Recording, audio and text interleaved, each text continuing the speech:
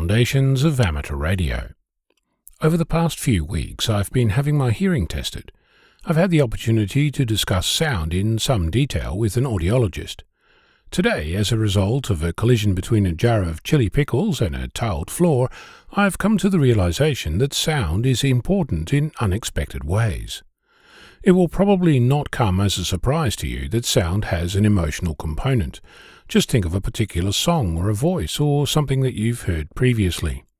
The sound of a jackhammer or a bell, a horse or a jet, each completely different impact on your mood. Some sounds are pleasant, others jarring. Some make you feel happy, others make you anxious or even angry.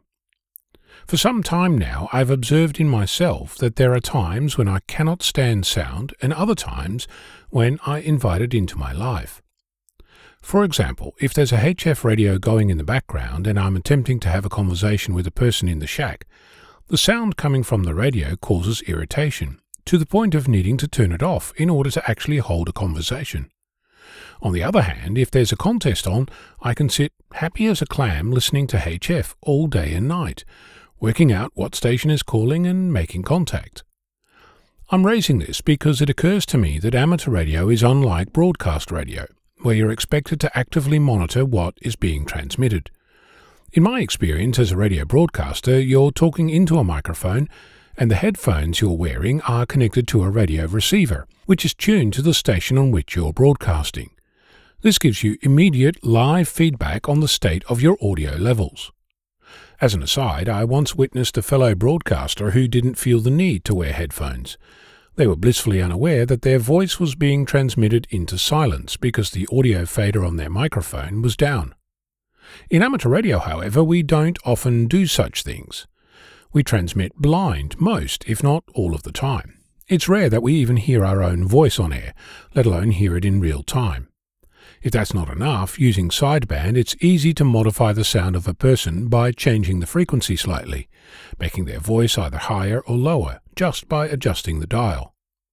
It occurred to me that how your voice is perceived by the other station assists in how that station can hear you and make contact.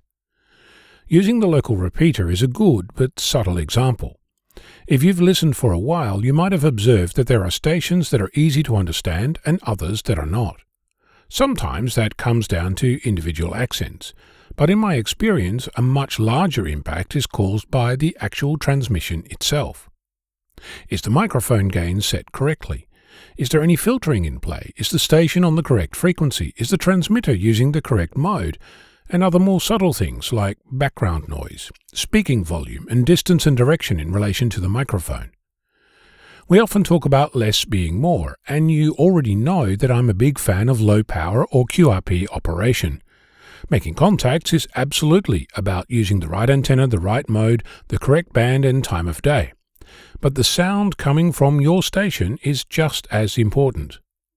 If you have the ability to use two radios simultaneously, then I'd recommend that you find a way to either use a local repeater or a cross-band repeater, or even a remote web-based radio to hear what you actually sound like, on air, live, and experiment with various settings on your radio, in order to test and improve the quality of your voice.